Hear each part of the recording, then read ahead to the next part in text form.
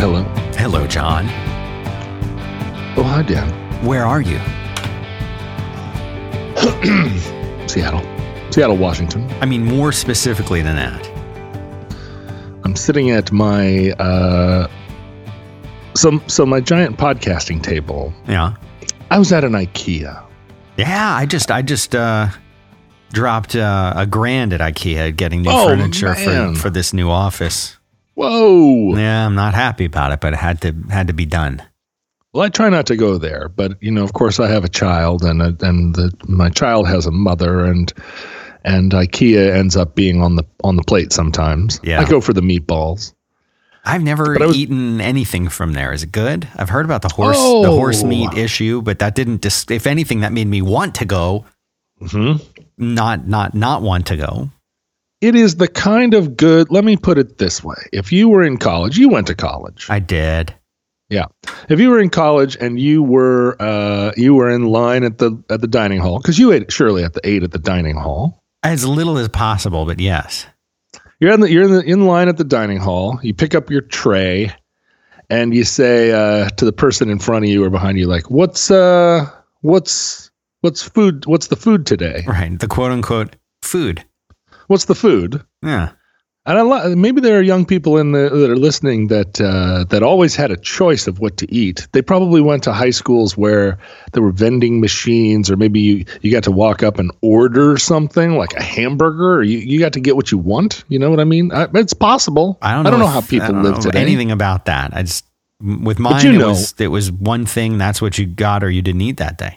Yeah, it was like prison. You could say, "What's the food?" And then you'd walk down a line and there'd be a glop of this and a glop of that. Right. So let's say you're in line in the dining hall and the person in front of you says, "Swedish meatballs." Mm. Now, what would you be excited or would you not be excited?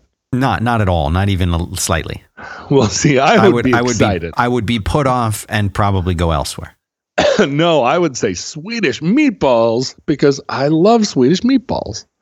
And so then you would get up there and there'd be the person and you'd say, "Can I have," so I would say, as they blopped on some noodles, I would say, "Can I have extra noodles?" And they would go, "Okay." And they'd put extra noodles. And then you'd go down to the next person, they'd glop on some Swedish meatballs. And I would say, "Can I have some extra Swedish meatballs?" And IKEA lets you make those choices. Can I have some extra Swedish meatballs? It's right there. It's enshrined on the menu. Extra Swedish meatballs, $1.25 or something. And the quality of them is precisely food service meatballs from 1987. Okay. Is that a good thing or a bad thing? For me, I think food service meatballs in the 80s were probably better than food service meatballs in the 90s or 2000s, but maybe food service meatballs now have turned a corner and they're better. I don't know. Anyway, these are, they're coated in a kind of sour cream. I'll go to IKEA just for the meatballs. Now, I won't do it every month. Mm-hmm. I'll go to IKEA twice a year if you say, like, "We'll get meatballs." So I was at this IKEA, and at the end of the day, and I walk through there, I look at everything, I touch everything, but I never get anything. And on the way out, because I'm with my family, I look over because there's an area where they sell like damaged stuff or discontinued stuff with little scrapes on it. Right. Someone dropped something and decided they didn't want it, but it's perfectly good if you can live with a dent. Right. Or sometimes it's actually the stuff is destroyed and I can't even believe they're trying to sell it, but let the buyer beware. So I walk over, I'm just poking around because you never know if you're going to find. In situations like that, there could be a vintage pair of NS10s in there for $84, and I'd be like, "What? How did these even get here?" Sure. And you'd get them, That's unlikely, but. So I'm walking, and there's a giant table, like a dining room table, size dining room table with 2 leaves, and it's probably 3 feet across by 9 feet long. Mm-hmm. I mean, it's not made out of like mahogany. It's laminated sort of stuff, It's not but it's meant to be a grand table in someone's home. And it has a scratch on it, and it's $120. And I said, $120. It's marked down from $1,000 or something, because it's a noticeable scratch across the top of it. Mm-hmm. And because it's a laminated or a veneered piece of furniture, you can't it's not going to buff out. No way. This is a career-ending injury. Yes, it has. It's an ACL tear. Right. It's a big gouge. You're not just out for the season. You're out. Period. You're done. But I don't care. All I want is a big place to spread out. And so for whatever reason, and this happens somewhat regularly, I was coming from one place. My little family was coming from somewhere else. So we were in two cars. And so I walked them out to their car and said, okay, you guys, see you later, kiss the baby, so forth. And they drive off. And then I secret mission. I run back in, I buy this giant table, and I'm in my truck. And then, this table is the type of table that requires 4 people to move. Big. But this is one of those things, I guess I've never talked about this anywhere, but I am someone who likes to move big pieces of furniture by himself in the middle of the night. I don't know why that's in my DNA. No one is surprised by this, John. But I am constantly doing things like moving a couch down a flight of stairs by myself in the middle of the night. Yeah. And I'm always like halfway down the stairs, my entire body braced against this giant heavy couch, and I'm thinking, what am I doing? But I needed to move it now. And so I just do it. I muscle it down the stairs, and then, by the next morning, it's all fixed. And I have a lady friend that comes and visits me sometimes, and she's a very small person. And one time she was visiting, and I woke up in the morning and was wandering around, and I think she was leaving that day, and she'd done some work on the house, while I was asleep or while I was doing something else. And I came back and I was like, oh, you did some work around here. And she was like, yeah, just, did a little work around here. She's a kind of, this sort of do some work around here in the middle of the night type of person.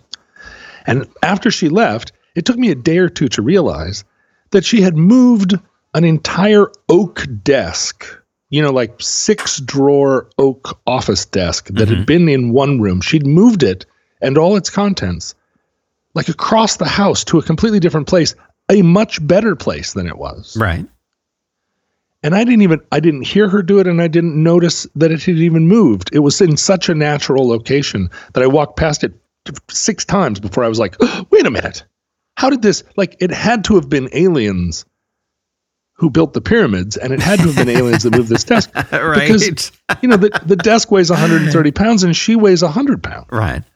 So this is, if you're a friend of mine, this happens all the time, where you come in and you're like, I was here at 8:00 last night, and this couch was upstairs covered with jackets, and now it's down in the living room. How is that possible? It was 8 hours that I wasn't here. And it's just what I do. So anyway, I grab this table, I put it on some kind of roller. I can barely control it as I roll it out in the parking lot. I hoist it up inside the truck, the whole time, just wrestling this giant thing. It barely fits in the truck. I drive it home, and I cannot not try and move it in the house now. And so I go out to the barn. I get a little hand truck that is not equal to the task. I have 3 hand trucks, Dan. One of them, I don't even know why I have it. It is useless. What's the problem with it? Well, if you put 2 boxes of books, it's overtaxed. It's flimsy. It's flimsy. It was some sort of thing where somebody was moving something, and hand trucks are like Bic lighters. They kind of end up in your pocket. No, it's the same. I have my main hand truck, which is a really nice heavy duty hand truck. I got when my sister-in-law left it behind after a move 10 years ago. Exactly. And I have to tell you something that really makes me feel awkward and uncomfortable. And I think you'll feel equally awkward and uncomfortable. I got a new one so that I could just throw it in the bed of my truck and always have it there. And it's a folding one. So the wheels and the bottom fold and the top collapses down. It's a light duty one. but it does work in a pinch. It has the unfortunate name, and this is what will make you feel uncomfortable. It is called the Magna Cart. In reference to the Magna Carta. No. Yes. Can't be. That is the name. Magna Cart. And every time that I think about its name, I feel wrong. You feel a little wronged. In the pit of my stomach, something, if I've recently eaten and I think about it, I'll feel sick to my stomach. Oh, the Magna Cart. Magna Cart. And it's a light duty one. It's not even the Magna Cart. That's right. Right? It's like it's a mini cart. It is. Yes, it is. Well, so the 3 hand trucks I have, one of them is like like an inflatable tire mid-size one that actually you can use to do things. And then there's some heavy duty one. You know, like I have probably 3 Makita like circular saws that just various construction people over the years are packing up at the end, and they leave some hot Makita saw. And yeah. But they're always the ones that like don't leave a number or don't right. You've got to keep it. You were never sure how to contact them in the first place. They just showed up one day and did like a week and a half of work, and then they leave. Right. Anyway, so I don't know where this third one came from, but I go get it, and I pull this table out of the truck, and it's just this unwieldy monster. The hand truck I have is not. Even the good one is just not enough for this table, but I wrestle it in. And the whole way I'm like scraping the table. I'm scraping everything. Somehow I get it through the door. Somehow I move it across the house through the most awkward door in the world. Eventually I get it set up. And it's this it's a table that is not, most houses could not accommodate this as their dining room table. Even I couldn't in my dining room. But I did have a place for it as my podcast table. And I modified it because these Rode mic dongle thingies, what would you call them? Mic extendo holders. Sure. What would you call them? A mic extendo holder, I think is the. Yeah, okay. I know what you're talking about. It's good. They wouldn't clamp on the side of the table because the lip of the table didn't go far enough. So I took. You're talking about a boom, a mic boom? It's a boom. That's what it is. All right. A boom. They wouldn't clamp on the side of the table. So I got a little saw out, and I was like, I paid $100 for this table. It's a podcast table. Well, you could have done the thing. I think Heil makes my favorite ones, but they have those flush mount ones that'll work with your Rode boom arms, and you just drill a hole the same kind of way that you would drill a hole for a doorknob. You drill that type of hole in your desk, and this thing like countersinks into it and tightens at the bottom, and it's amazing. I love these things. That's hot. Well, I didn't want to saw the top of the table because I'm such a dual purpose person. Like if a thing can do one thing, you always look for a second thing it can do. Yeah. Now, this is maybe a philosophical problem, and what I should really do is have a thing that does a thing. But if you give me an opportunity, if I go to a restaurant and there's a meal or there's a combo meal, I'll always take the combo meal. I went to a Roadhouse the other day. It had Roadhouse in the name. I was looking at the stuff. I was like, oh, ribs, a steak, this, that, green beans. Like, what do I want? And then I turned to the back page and it's like rib, steak, green bean combo. There you go. I was like sold, like smaller portions of everything, but I don't care. Bring it. And, and sometimes I'll say, can I get the regular size portions on this combo? And most of the time, if it's a Roadhouse, the server is always a competent person. You cannot be a shitty waiter or waitress at a Roadhouse. It's just too rough and tumble there. Peanuts on the floor. Like, you got to bring it. And our waiter was this person at this Roadhouse that you would never. I looked at him and I was like, "How are you a waiter?" He's like a 50-year-old dude. Ageism. Age discrimination. He looks like a guy that would be actually selling peanuts at a baseball park. and he's waiting at this Roadhouse, and I'm like the people that are running this Roadhouse picked you over like a dozen other applicants for this job. Sure. Maybe he has skills that weren't obvious or initially evident. Well, he did, because everything I said to him, and we're one of those families that each person always has some modification to their order. It's like, can I get this, but without that? It's just in our nature. I'm sorry if you're a server listening to this and you're rolling your eyes, but it's just how it is sometimes. The menu is not... I went to a menu with a friend one time and I said to the waiter, can I get this without that? And the waiter was like, yeah, sure. And I said to my dining partner, is that okay? If we get this without that?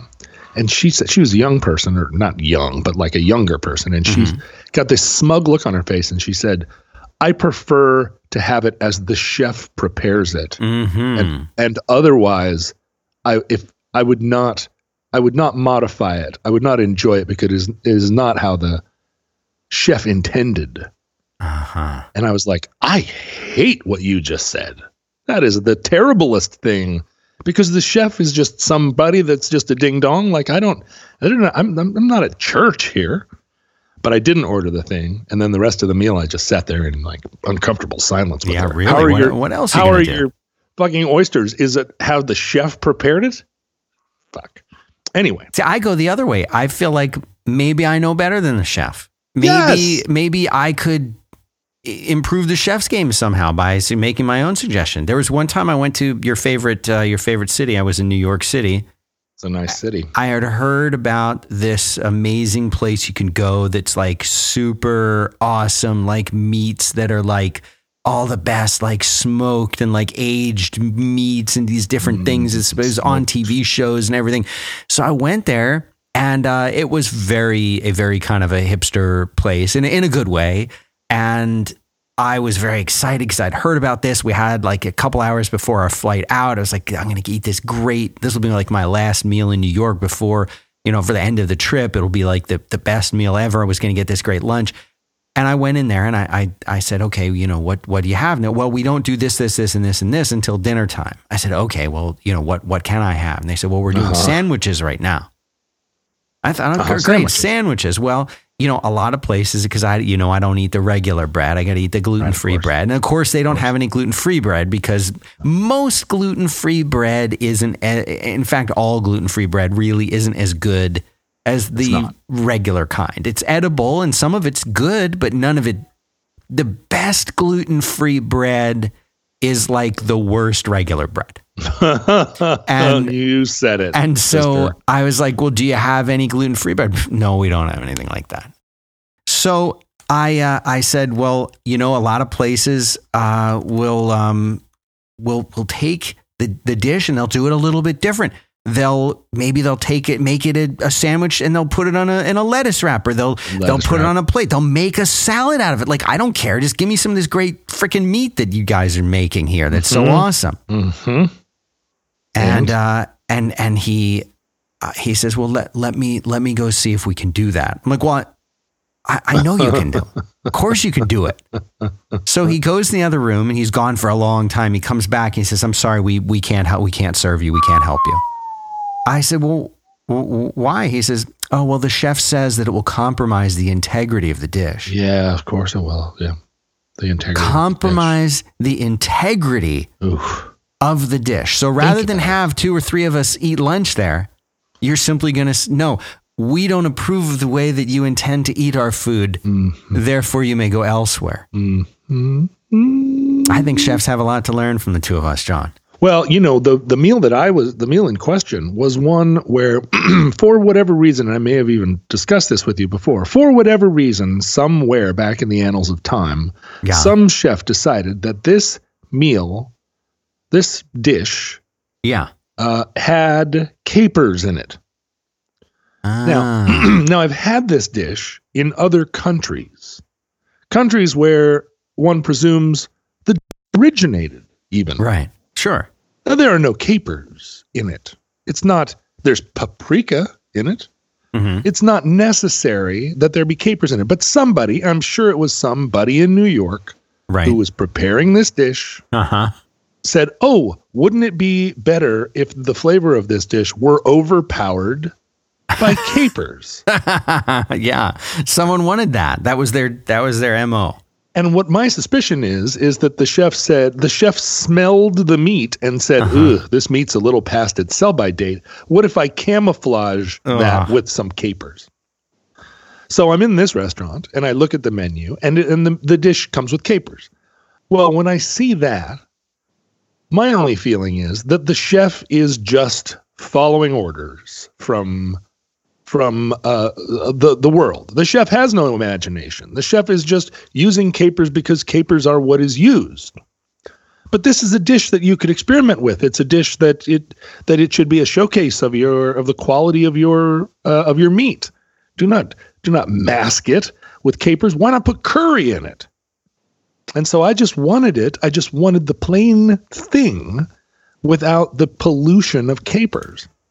And my dining partner was like, oh, well, the chef. And I'm like, the chef is just throwing canned capers in it. Anyway, the dish is steak tartare. Oh, yeah. Which I've had in Hungary to great effect. And I'm always trying to duplicate this Hungarian steak tartare. But in America, because of some bartender on the Lower East Side, it comes with capers. Some bartender that was trying to camouflage his rotten hamburger. It's infuriating. Mm-hmm. But what's more infuriating is the mentality of this of a generation that believes that chefs are something other than cooks. Well, where do you draw the line between a chef and a cook? How would you personally draw the line? I would say that if you are eating in a restaurant that has a chef, you should expect to leave without being fully satisfied, but that you have had a very artistic meal, one that is inventive, one where you say, what, do I really want to eat scrambled brains with sauce l'orange? And then you eat it and you go, yeah, I kind of do. It's pretty, that's pretty interesting.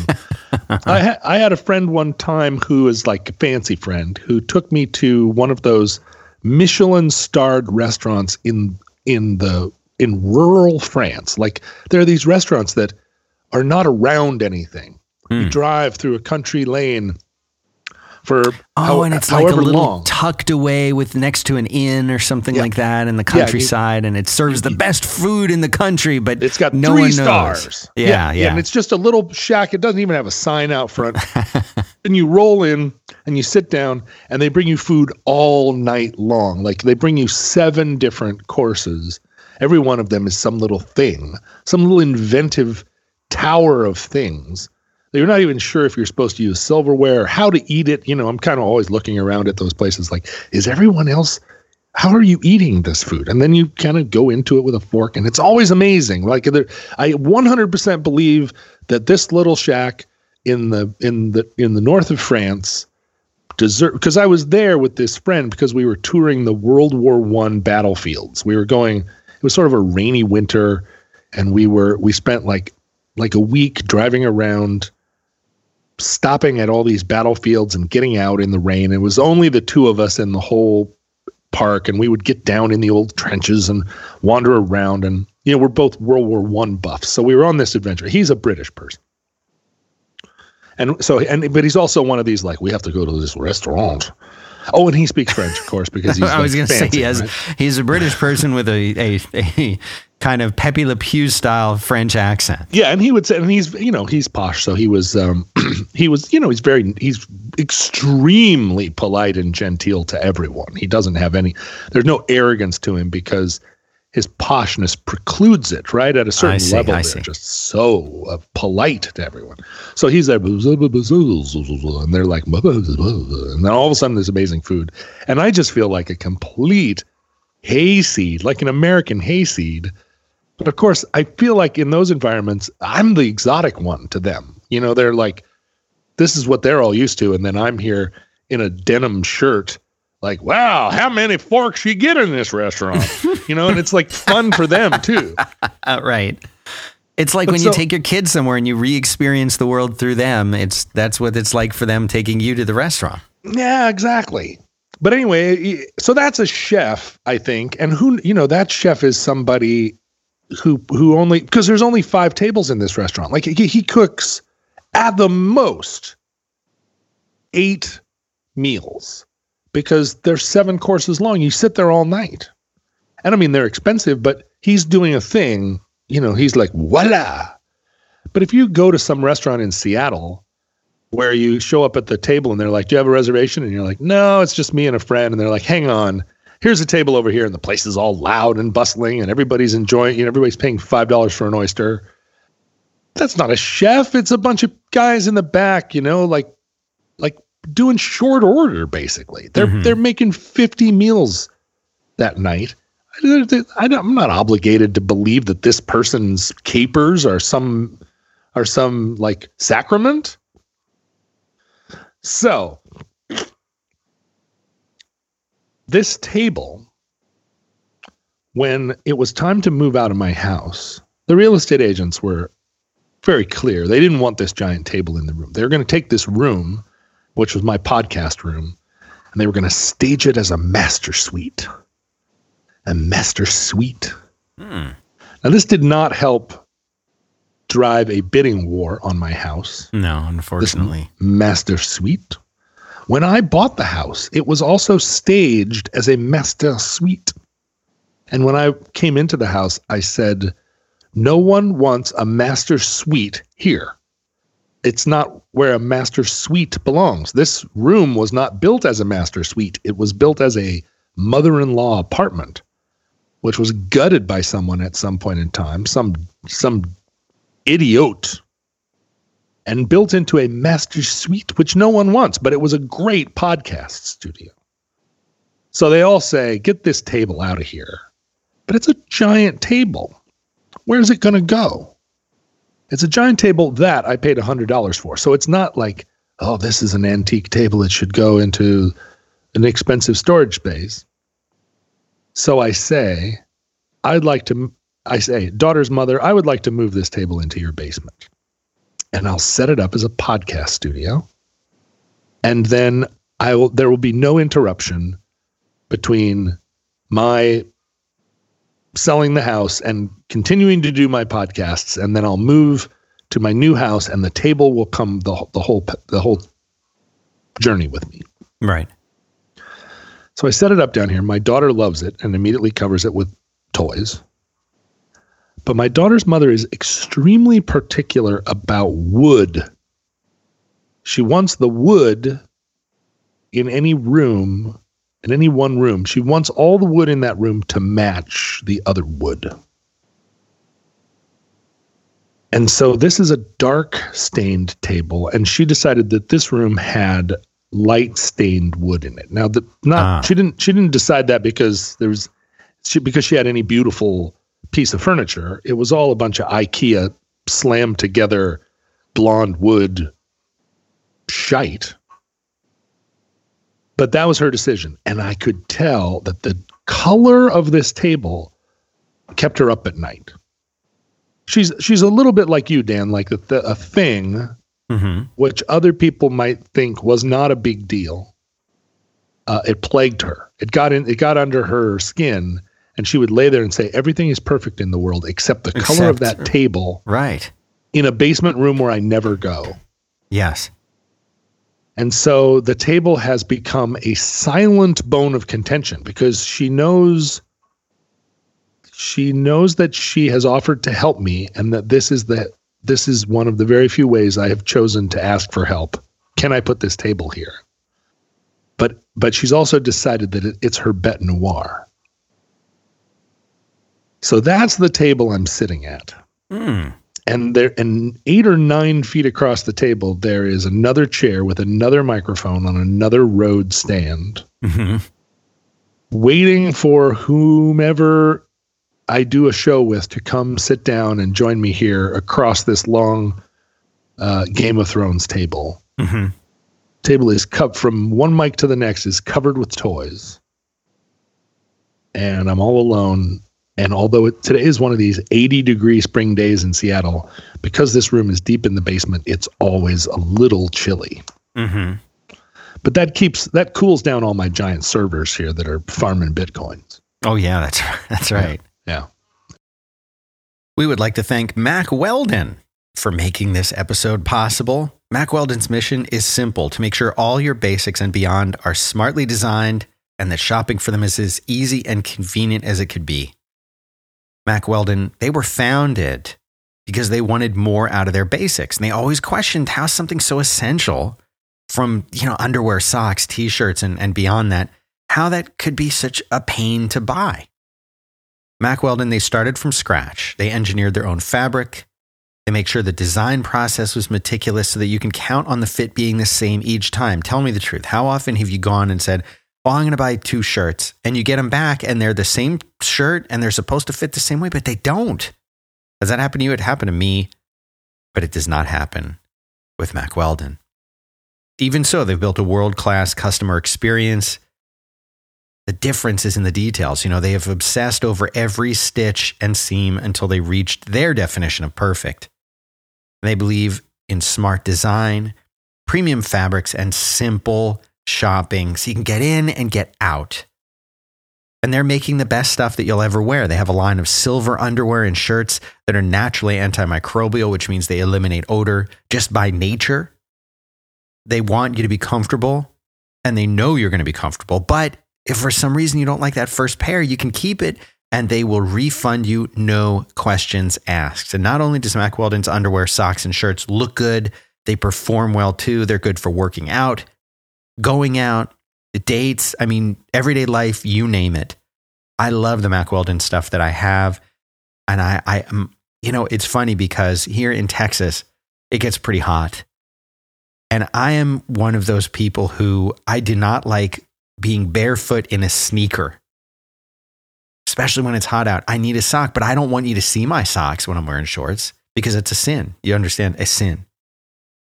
So what do I do instead? I wear these awesome Mack Weldon no-show socks. They're my favorite. They're probably my favorite thing that Mack Weldon makes, although the underwear is great. And the t-shirts and regular shirts, I have a couple of their regular short sleeve shirts that are awesome. The Vesper, I think you'll like them too. Anyway, the point is they make a little something for everybody.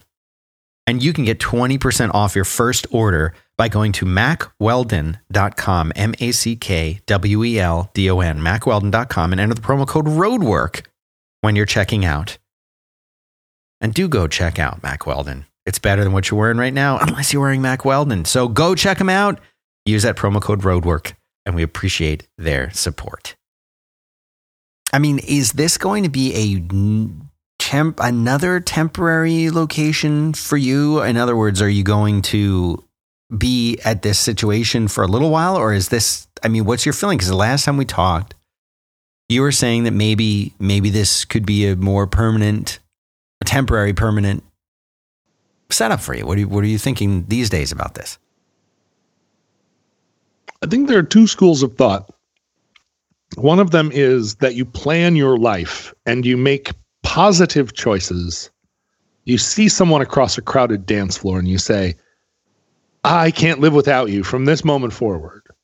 And you go up to them and you say, "I would like to be with you." And they say, "I cannot. I'm in love with someone else." Or, this is the plot of every movie from the 1940s and 50s. Right. And then, but the other one, the one who is the desirer, is relentless in their pursuit. And they keep showing up places and they keep saying, "But I am relentless."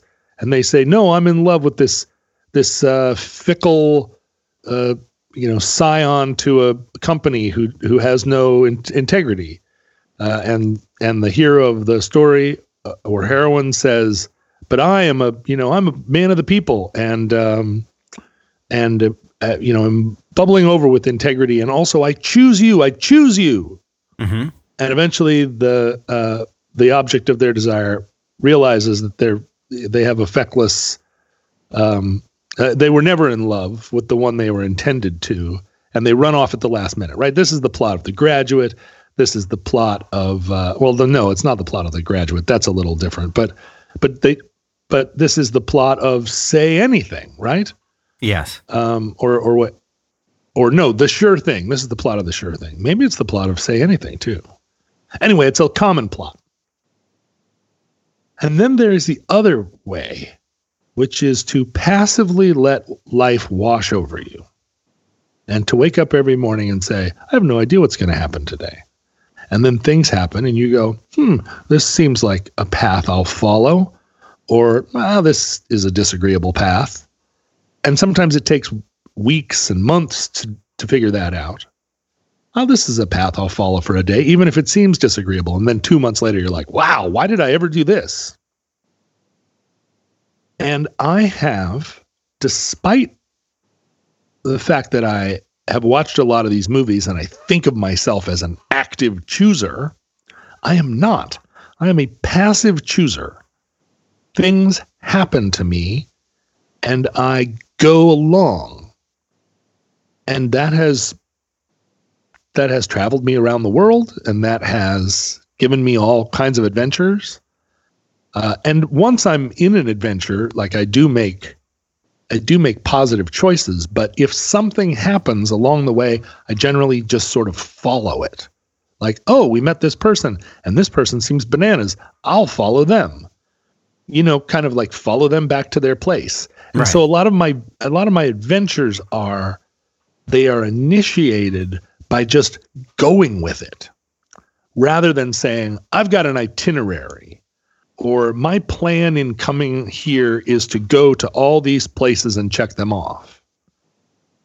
And so in this case, I'm here living in this house. It's nowhere near as oppressive as I thought. I'm enjoying it, even though nothing here is what I would have picked. It's all someone else's choices. Right. But I have no capacity to say I am either choosing this and pursuing it and going to do what it takes to make it work, or the capacity to say I should pick a life that belongs to me, that I have chosen, that comports with my values. All I can do is wake up in the morning and go, I'm here, and I will move to another room, and then I will begin to do the things I have promised other people I will do. And then at a certain point, I will be cast out into the world with no plan in mind, no project, and I'll just sort of move toward, something. I'll have a thing I have to do later, or I'll be hungry, or there'll be something that drives me out. Mm-hmm. And I'll just follow that bliss until the next commitment comes up on my list. Right.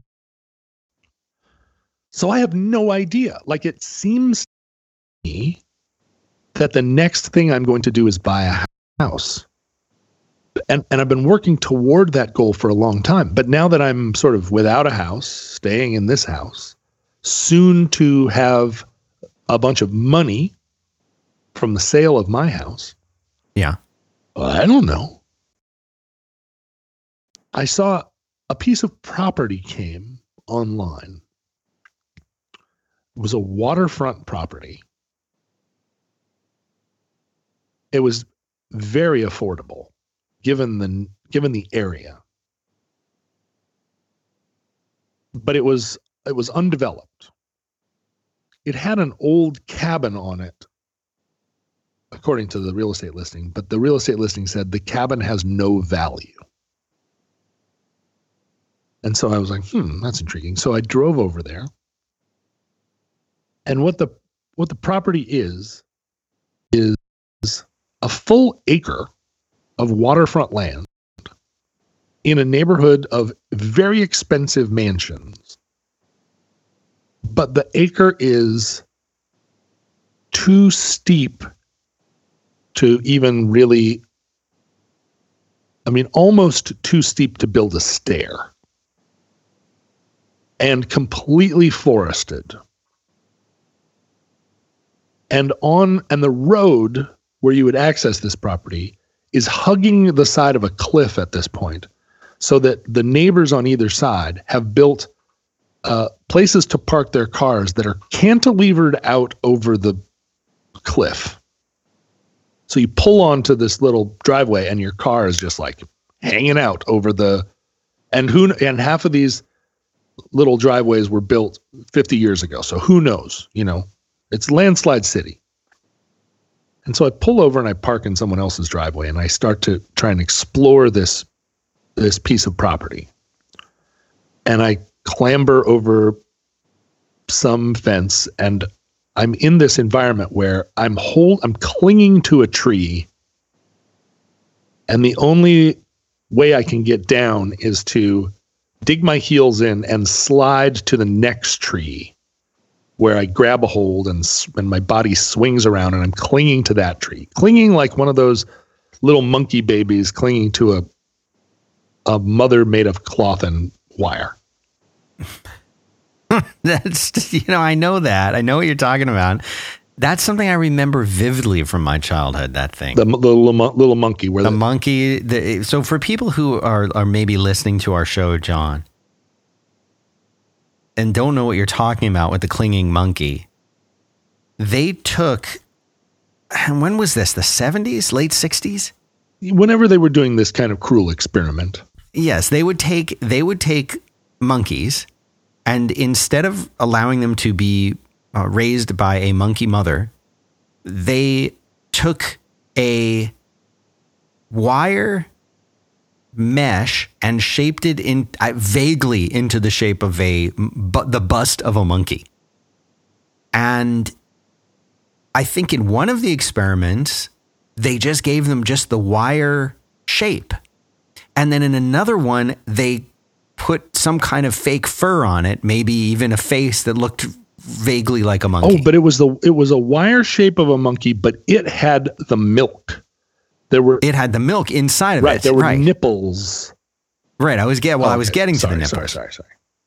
And they would put the bottle of milk inside of it so that it protruded out, and the monkey or monkeys clung onto this edifice as if it was their mother because it provided milk. And I guess, John, what was the point of this experiment? To show that that animals and people prefer something that seems like it's alive, as opposed to just something that provides nourishment? It was a question of do these aminals, who we've long suggested don't have sentience, these dumb animals, do they just do the thing we would expect, which is pursue nourishment, or do they actually prefer comfort, which might indicate that they had feelings? Something vaguely resembling having feelings. Right. So here's this poor little baby monkey that has no mother. And the question is... its mom is a wire mesh shape with a bottle inside of it. The question is, would this dumb insect of a monkey cling to the wire in order to receive nourishment, or would it prefer to hug a soft towel? And the monkey invariably chose the soft towel. And the pictures all show this poor, devastated monkey just barely clinging to the world, wondering why nothing grooms it. And the scientists were like, aha, we have determined that the obvious thing is obvious. Monkeys have feelings. Mm-hmm. And then they showed us children that experiment in order to depict science, where we were like, interesting. I would rather cling to the towel too as a child, if they'd asked me. Right. So what you wind up with is a monkey that hangs on to the cloth-covered wire mesh that provides no milk. But then it goes over and drinks milk. And then leans over with its, lower part of its body. You're still gripping the real mother. It leans over and suckles reluctantly against the wire mesh. Yes. Yeah. Yeah, poor little guy. Yeah. Well, that's how I was going down this slope, going from tree to tree. And about halfway down, I realized, I've done this again. This is like moving a giant table from my truck to my house in the middle of the night. Except this is... I'm halfway down like a murder hill, clinging to a tree, and there's nowhere to go. I cannot go back up. If I let go of this tree, I'm just going to tumble down the hill like a sack of flour, and there's no one around because this is an acre property. So if I yell, I'm just sort of, who am I yelling to? And the people that own big houses like this, they're at work, right? They're not sitting at home podcasting. Like all the lights are off in all these places because it's 10 o'clock in the morning. And then I see the cabin far down, and it is completely covered with growth, ivy and fallen boughs of pines, so much so that you cannot see that it's a cabin. From nowhere would you be able to tell this was a cabin, except that I knew there was a cabin there. It wasn't even cabin shaped. It was just like a pustule of green. Anyway, by literal hook or crook, I managed to fall down this hill.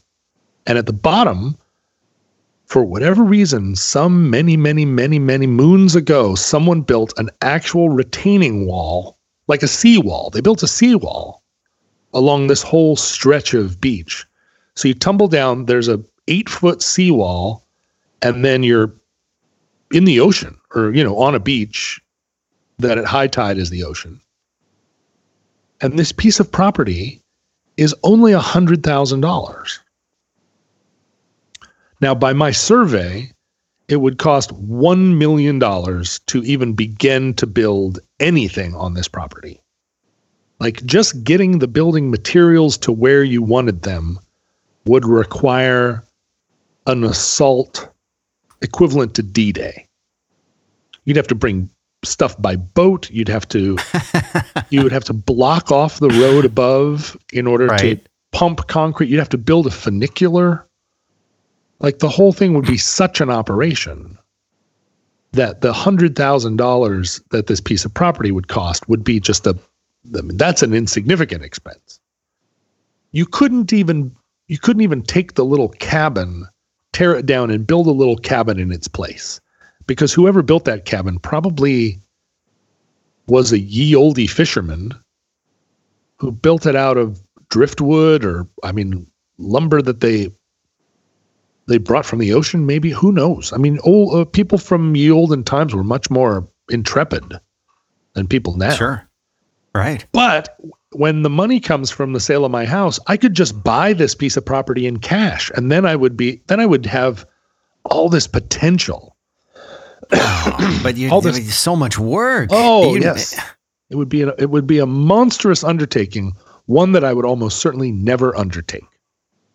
Right. So I would own this crazy piece of property for some amount of years, and then I would realize there's a reason that the people that owned this sold it for $100,000. I'll be lucky to sell it for $100,000. Right. That's not what I'm trying to do with my life right now. But I don't know what I am trying to do with my life because I've never known. Like, I woke up this morning and I said, I have doctors and dentists and psychiatrists flung all over this town. Every one of them is an hour drive through traffic to get to their office where there's no parking. Can't have that. All around. You'll never go if that's the case. Well, I do is the thing. I just going to these things is just a labor. Whereas here in this neighborhood where I'm crashing in the basement, basically, I drive past very professional looking doctors and dentists and psychiatrists' offices. Like they're in profusion down here. Because I think all the people in this neighborhood are old and sick and psychologically in need of help. And I woke up this morning and thought, what if I just found new medical professionals? Like, I'm not in dire straits or anything, but I do sometimes go to these doctors, which I did not used to do, as you recall. Yeah. Part of my transition, it has been like, okay, I'll go to that other doctor too. Yeah, all right. I'll go to that doctor. And now I have now I have appointments. Why don't I just transfer all those things down here? People do that all the time. And it involves making phone calls. It involves, I guess, do people audition doctors? Yeah, sure. You go in, you talk to them, you're like, nope, not you. I mean, you can kind of tell. Yeah, you want, especially if it's like a specialist kind of a doctor. Or a doctor who's going to be like the doctor for your whole family in the new neighborhood that you've just moved into. Right. Oh yeah, people are and they should audition them, I think. Well, yeah, and I wish that I wanted it. I wish that I wanted what I want enough that I would go in and make the time to audition for doctors.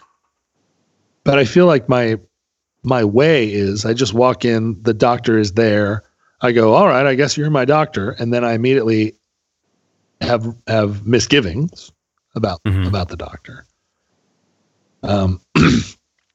But that would be a project. That would be a project where if I completed that, I would feel more like I was living positively rather than reactively. Mm-hmm.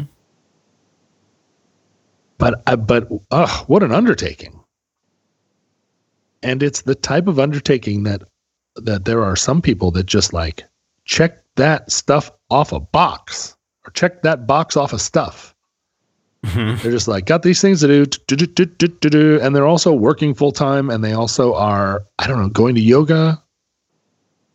And for me, it's like, oh boy, I would have to like figure stuff out. I would have to call people. It sounds like it's a lot of work that's outside your comfort zone. Just seems like a lot. Mm-hmm. So here I am, I'm here in this spot. It's springtime in Seattle. It's beautiful outside. It's 100% possible that tomorrow I will open up the internet and there will be a house for sale nearby that will seem really great. And I'll go look at it and I'll go, could I live here? Yes, I could. And I could say, I'll take it. And there could be all that rigmarole of like, well, you've got to have an inspection. And what about this? And banks. And I could just sort of weather all that. And maybe the people that are selling the house would say, yes, we accept your offer. And then I would be embarking on that enormous process of like, now you have a new house, or now you have to go through all this stuff and then you'll have a new house. And then you move in and you ask yourself, how did I get here? This is not my beautiful house. Or you say, all of the electrical outlets are 2-prong and I need them to be 3-prong. Mm-hmm. And so I don't want to do that work myself. Now you're going to call someone. I'm going to call someone. I'm going to pay them. They're going to schedule an appointment. They're going to come do that. And then I go down in the basement and I go, this house was built with cast iron plumbing. I don't want that. I want copper plumbing. But my goodness, what an expense and job it will be. And you have to do it. You call the person, they come in, they replace all that. You're like, much better. Then you have to do all that, which is stuff to do. It becomes stuff on your list that you're doing. I mean, I could be right on the verge of that. Or I could just like wake up every morning in this guest room where my daughter's mother hasn't even hung the artwork on the walls. She's been living here for 10 months. So there are paintings that are like leaning up against the wall on every wall, like that are meant to go up. And they aren't paintings I would have chosen. I could wake up one morning and say, today I'm going to put up all the paintings. Every day is a new adventure. Do you feel like you live positively, proactively? Me? You. As a person? Yes, you. Do you have a plan? I mean, yeah, but I think I try to, and I don't do a very good job of it. But you're working on executing a plan rather than just like, whoa, it's today. Yeah, I mean, I feel like I'm 50-50 on that. I feel like my desire is to be the latter. Just let's see where today leads. But the reality is very, very different from that. Perhaps the reality I don't really want to see is that no, there is a lot of structure and a lot of rules that are some self-imposed and others not. But I would say I lead a fairly structured, not rigid, but other people might say rigid Like I try to wake up at the same time every day, and in fact I do, whether I want to or not. I try to go to bed at the same time every day. I generally am doing the same things most days of the week at the same time. Mm-hmm. You know, it's not very, but I should say I've always been this way.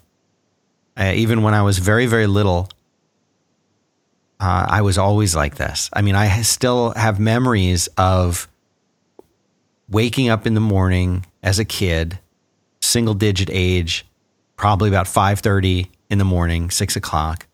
And my parents would, you know, back then, John, as you remember, we only had maybe 4 channels, 6 channels, but they would put it to the channel that eventually Speed Racer and Ultraman would come on, so that when I woke up way in advance of my parents, I could go downstairs and turn the TV on and it would be on the channel that I wanted it to be on already. And the Archies started at 5:30 or 6 in the morning. And the shows that I wanted probably began, you know, 6:30.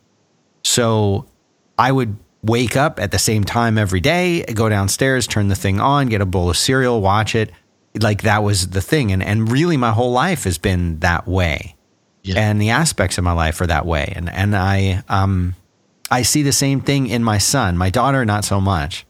But my son has very much really enjoys the structure and the routine of life, and that doing certain things a certain way at certain times, I think, is very a not bad thing, a pleasant thing. My daughter is very different than that. She doesn't ever want to do the same thing twice, doesn't ever want the same thing twice, won't wear the same thing again, won't eat the same food unless she has to.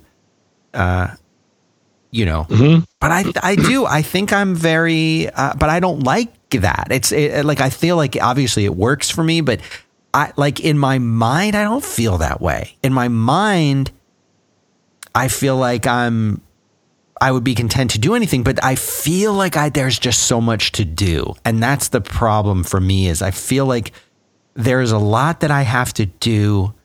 And the accomplishment of those goals, whatever they are, and they're usually like bigger long-term goals, are so important that I'm working very hard on getting to those, because once I get those, or at least what I tell myself, once I get those things, not objects, but specific accomplishments, then after I've done that, that's when I'll be able to like relax and do whatever I want the way John does. Yeah. You know, then I'll be able to just wake up when I feel like it and go, and maybe I'll mow the yard or get on a plane, you know, or just teach myself piano. Like any of those 3 things, equal possibilities. No idea what's going to happen until I'm already in the process of doing it.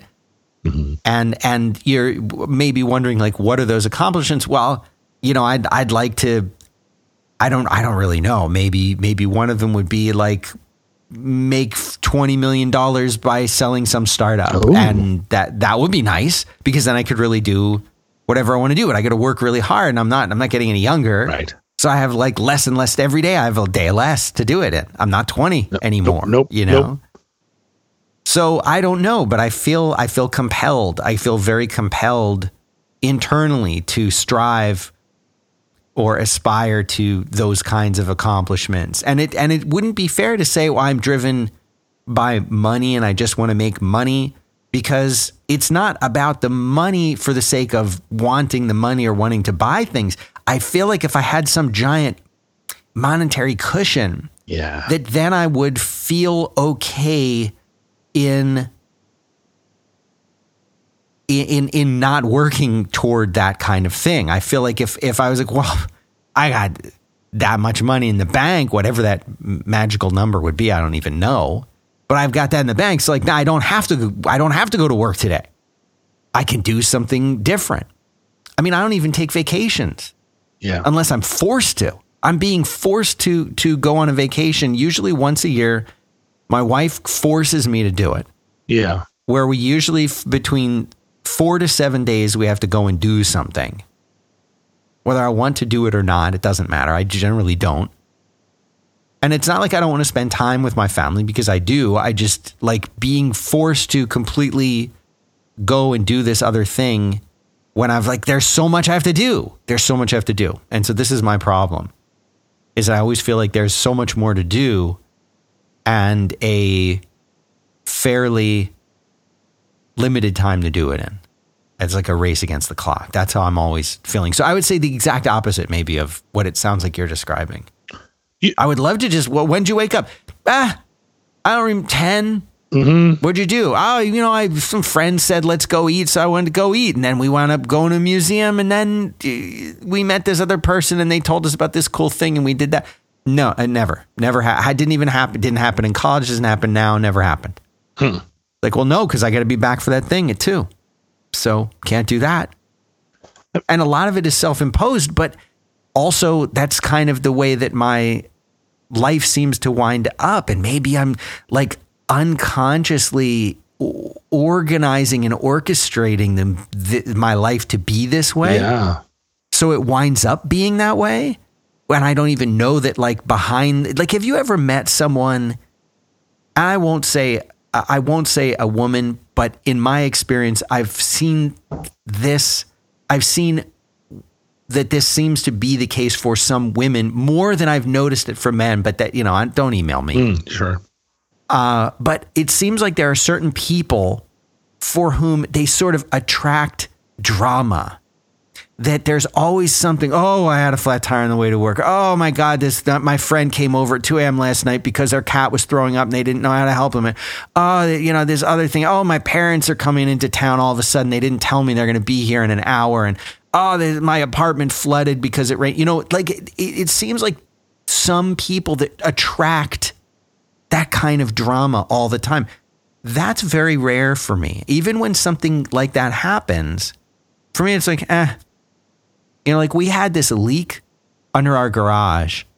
Some pipe burst underneath the, not really I guess it's under the foundation of the garage. And you could hear like it was almost like a hissing type of a sound that we quickly determined was probably water. And so we had to have some company come out and they had to use a jackhammer inside of our garage and jackhammer through the floor and reveal that, yes, there was some pipe that had burst under there and was pissing out water. And so then they came, jackhammered it for a day, and then the next day came back out and re-cemented it up. And like, that's just like, I had no thoughts about it, no emotion about it. It's like, oh, there's this thing that happened and you got to do it. For me, it wasn't, I told people about it when they asked, but it wasn't like, I didn't feel emotion about that. Mm-hmm. And yes, it cost a small fortune and it really sucked and it was inconvenient, blah, blah, blah. But it's like, that's not a big thing. Like that, I'm at the point where now that's just a thing that happens. And also I ate a sandwich that day. Like, no big deal. It doesn't matter. That's not a thing, John. That's just the kind of thing that happens.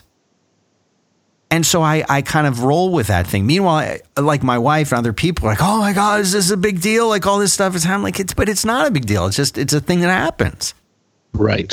What good is feeling something about it going to do? Are you going to feel sad about it that it happened? Okay. You're going to feel angry and frustrated that it's costing money and an inconvenience, or do you just move on with it?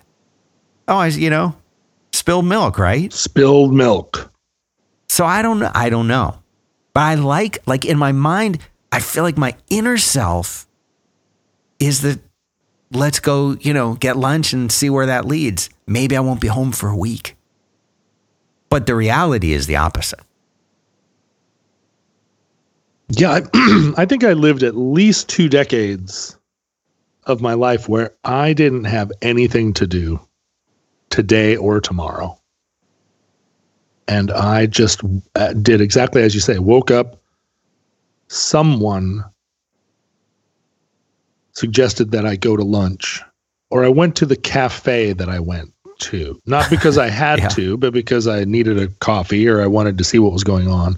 Somebody there said, why don't we do this?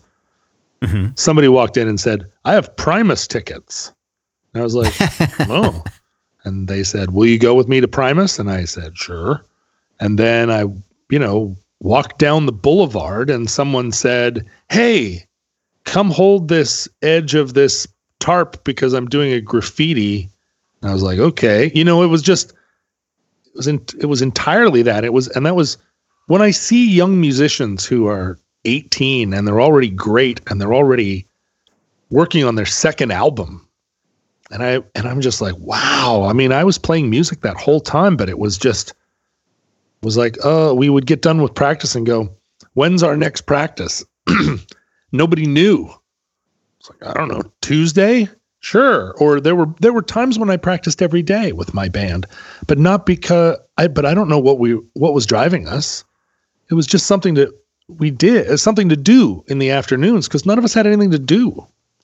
It's a very, very different approach to life. It's, years and years of what some people might consider a waste of time, but I can't imagine a different way of having done it because I didn't have the power and I didn't want what you're describing, I didn't want any fear or anxiety or disappointment, and the way to avoid that was just like, I don't know. Did I like the Primus show? Who cares? I mean, I didn't. Yeah, sure. It was more the adventure of it. It was more that if someone says, do you want to go to Primus? You say yes. And then you do. And then you have. And then afterwards you run into somebody and they're like, let's go. And you go and then it's tomorrow. Mm-hmm. But like a couple of years ago, I was in a position to spend a little bit of time, not a ton, but a little with Evan Williams, probably someone of your acquaintance who I've never met him in person, but I've spoken to him over email and things like that. Yeah. So here he is. He's younger than me. He's probably your age. And he invented Blogger and then Twitter, mm-hmm. and then Medium. And he's worth $1 billion. And all of those things to me seem like clockwork inventions.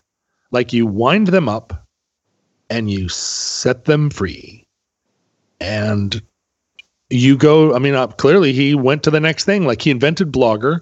Blogger, you build and then you hire a few people to keep it running.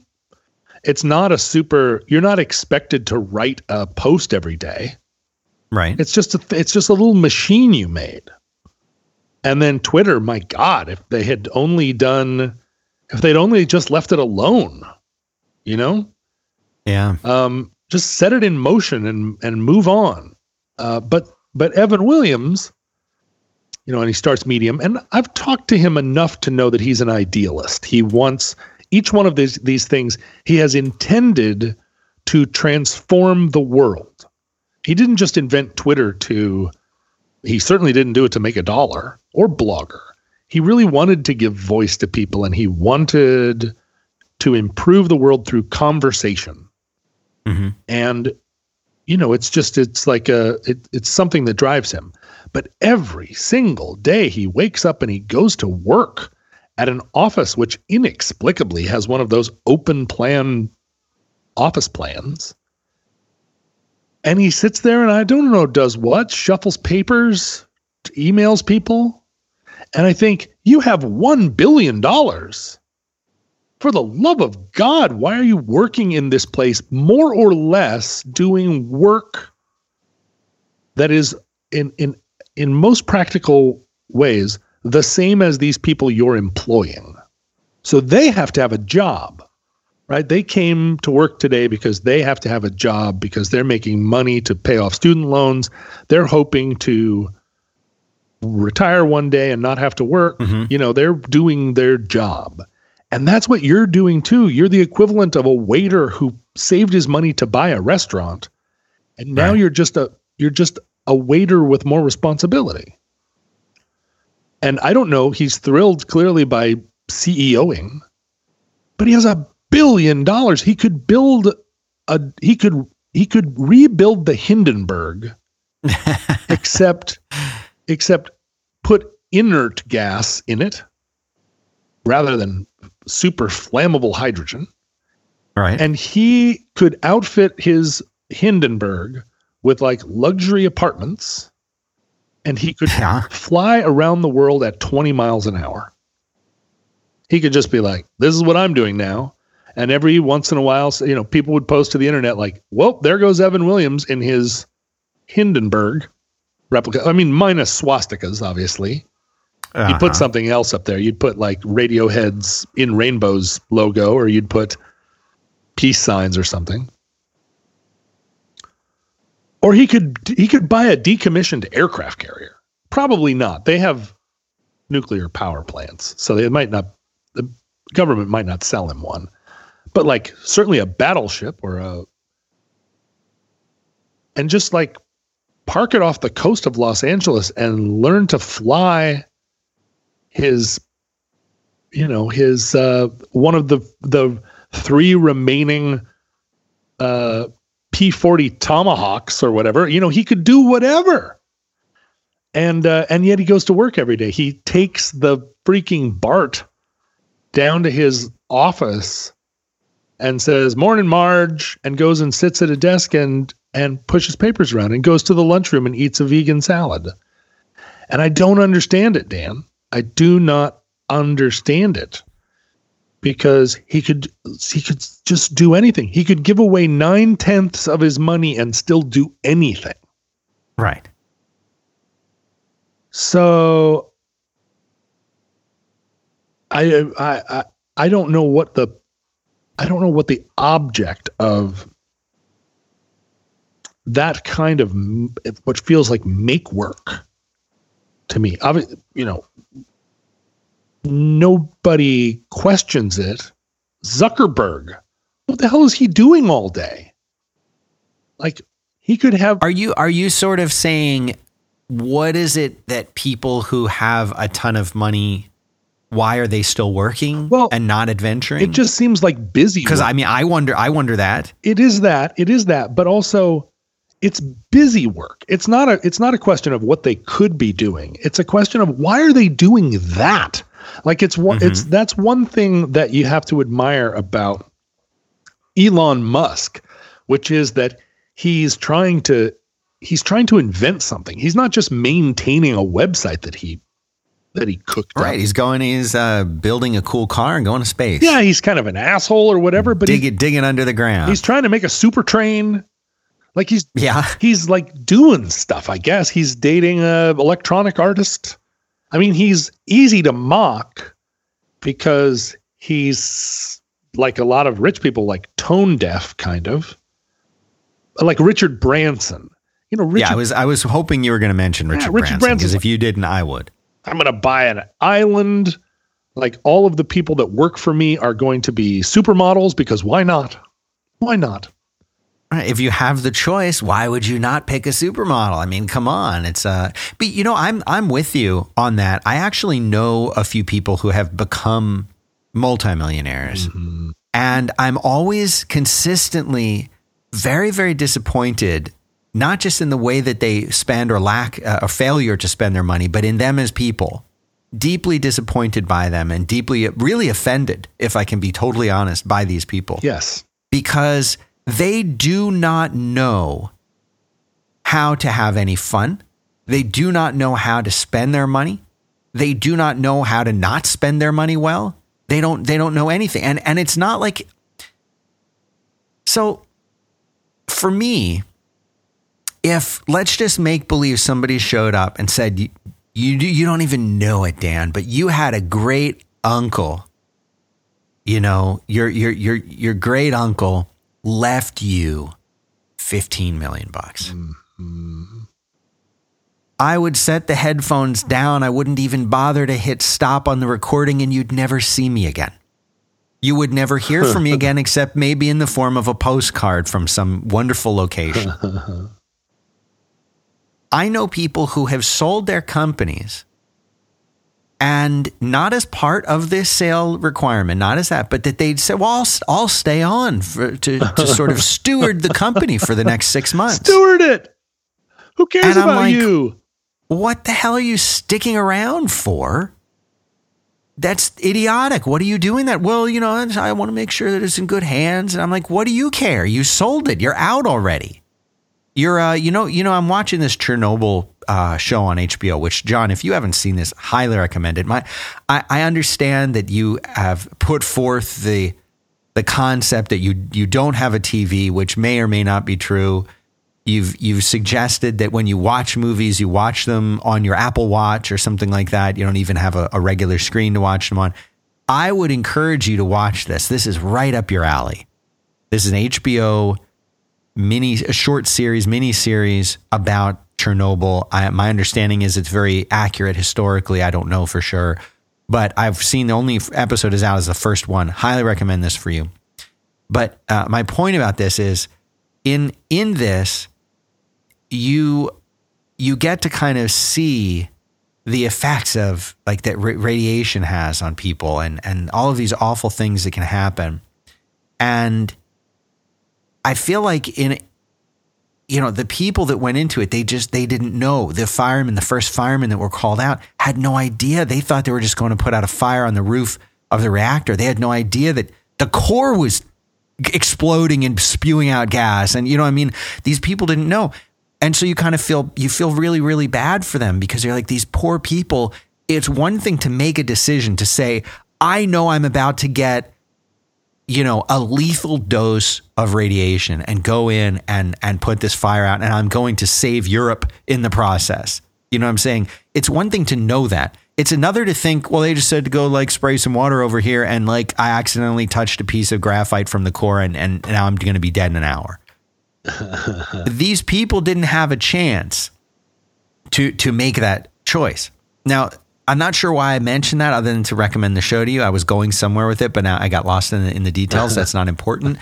The point is, if I'm only doing these things that I do, like, yes, I enjoy a lot of the things that I do. I love having these conversations with you, but I'm still doing them as a means to an end. And the end would be like a degree. Okay. So that's right. I was talking about one of my friends who he went and he was staying on at this other company for like for 3 or 6 months or something like that. I said, dude, I don't, why are you still there? He's like, well, I'm stewarding and whatever. I said, listen, I don't think you're going to last 3 months there because they're going to start hounding you. You're going to have to go to meetings. You're working dude, you've made tens of millions of dollars. Why would you ever do what anyone else says ever again in your life? Unless it's the man and you've got to abide by their laws, dude. Like, other than that, why would you ever show up anywhere except when you felt like it? Why would you ever say yes, sir, to someone unless you felt like doing that? If that was part of your foreplay. Yeah. Why else would you do it? Somebody says, oh, we're going to meet here. No, we're not. Why? Because I'll be there at 4. That's when we're meeting there. Oh, well, the thing was at 3. I'll be there at 4. Okay, I guess we're meeting at 4. Yeah, or else I won't be there. I don't care. It would be great. You do whatever you want. Your kid says, oh, you know what? I've really always wanted to go and see the Grand Canyon. We'll go tomorrow.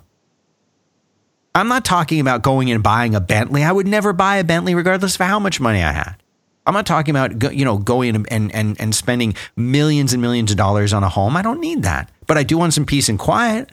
I don't want to hear my neighbors. So I'll buy land that gets me far enough away from my neighbors that I'm not going to hear them. But like, I just don't understand why. And people, they don't know how. It's like, all I do is think about the fun things that I could do if I didn't have to worry about money. And maybe this comes from growing up. You grew up, strapped for cash. And I don't think, I think we have that in common.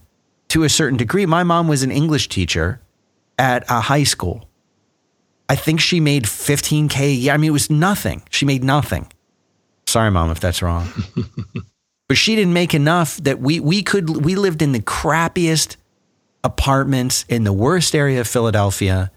And she was working, in addition to teaching high school, she was working at an Artie's, which was this clothing, like not department stores, it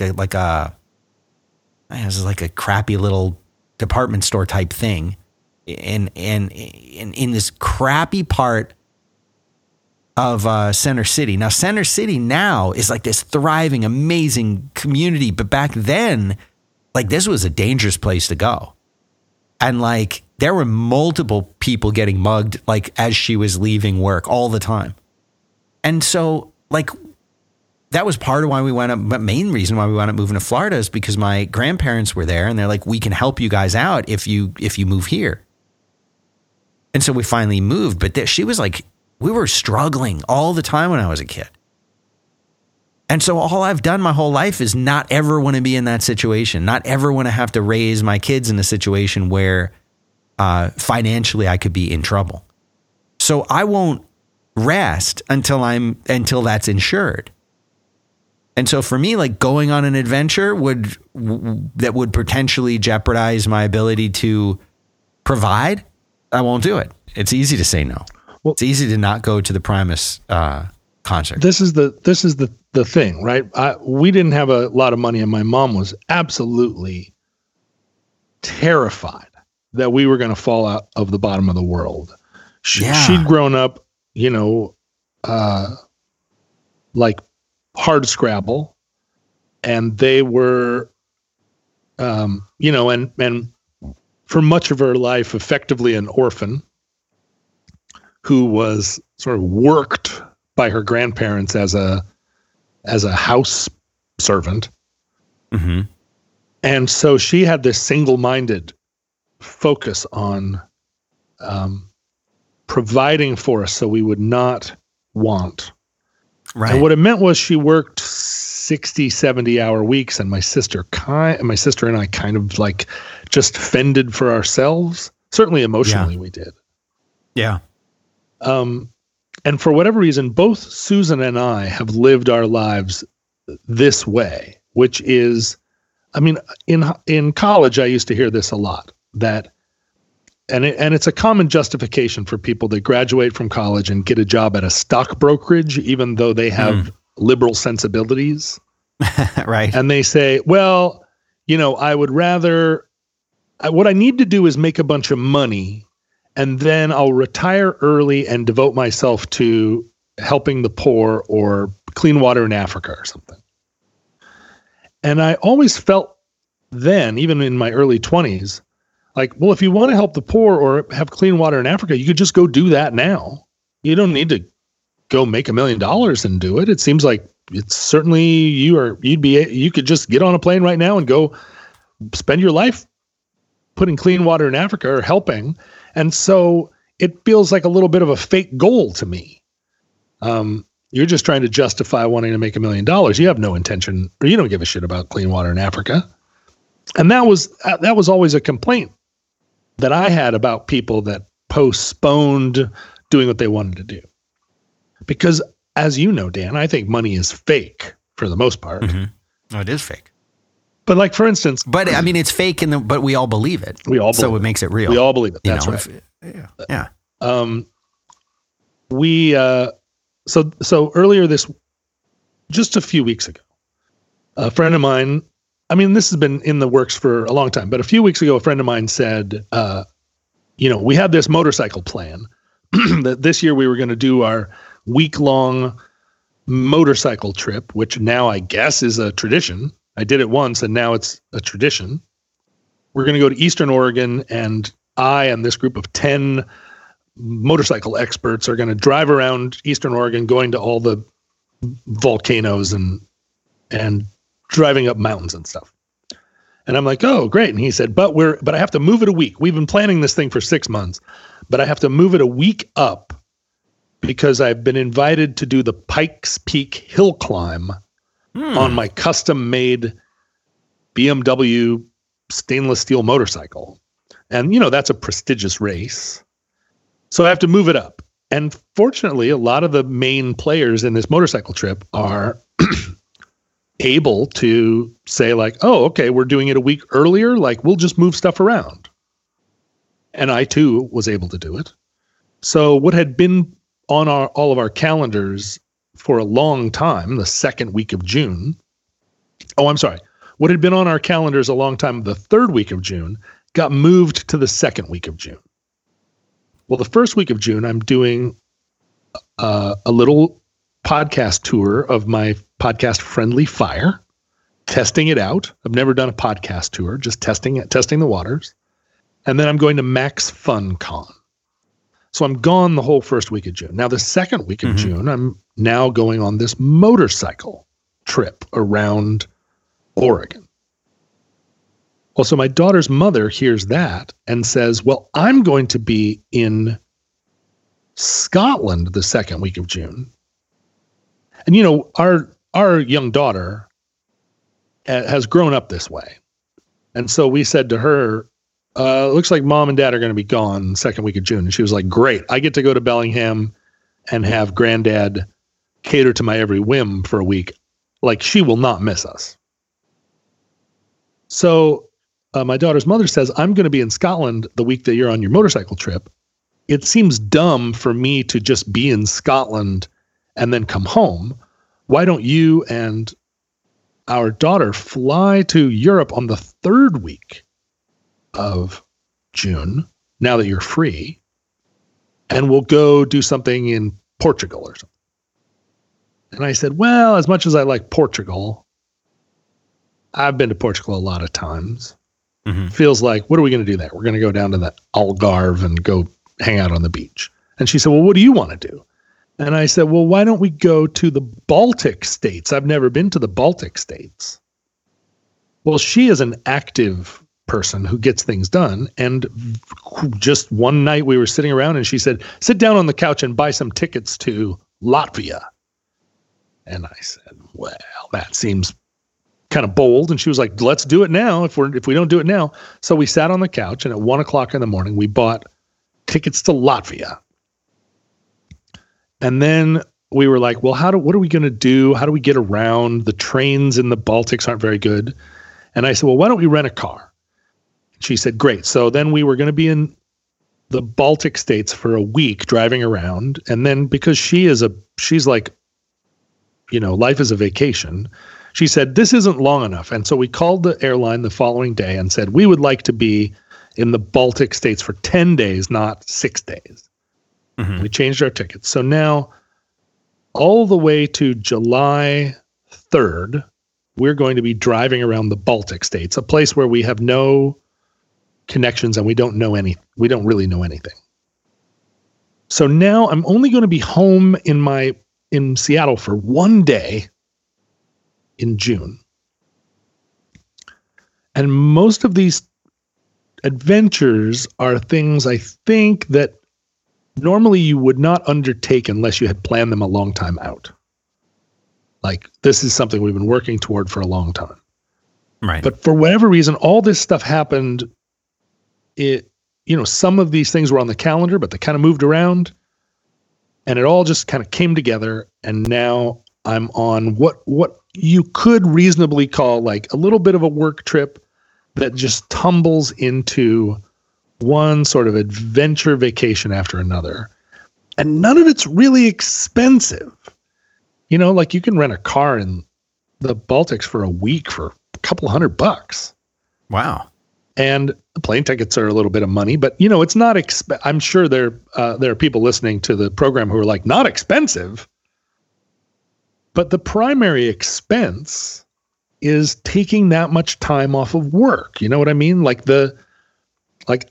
I work definitely, and I make money, and I've arranged it so that I don't work all day and that I can take time off when I need.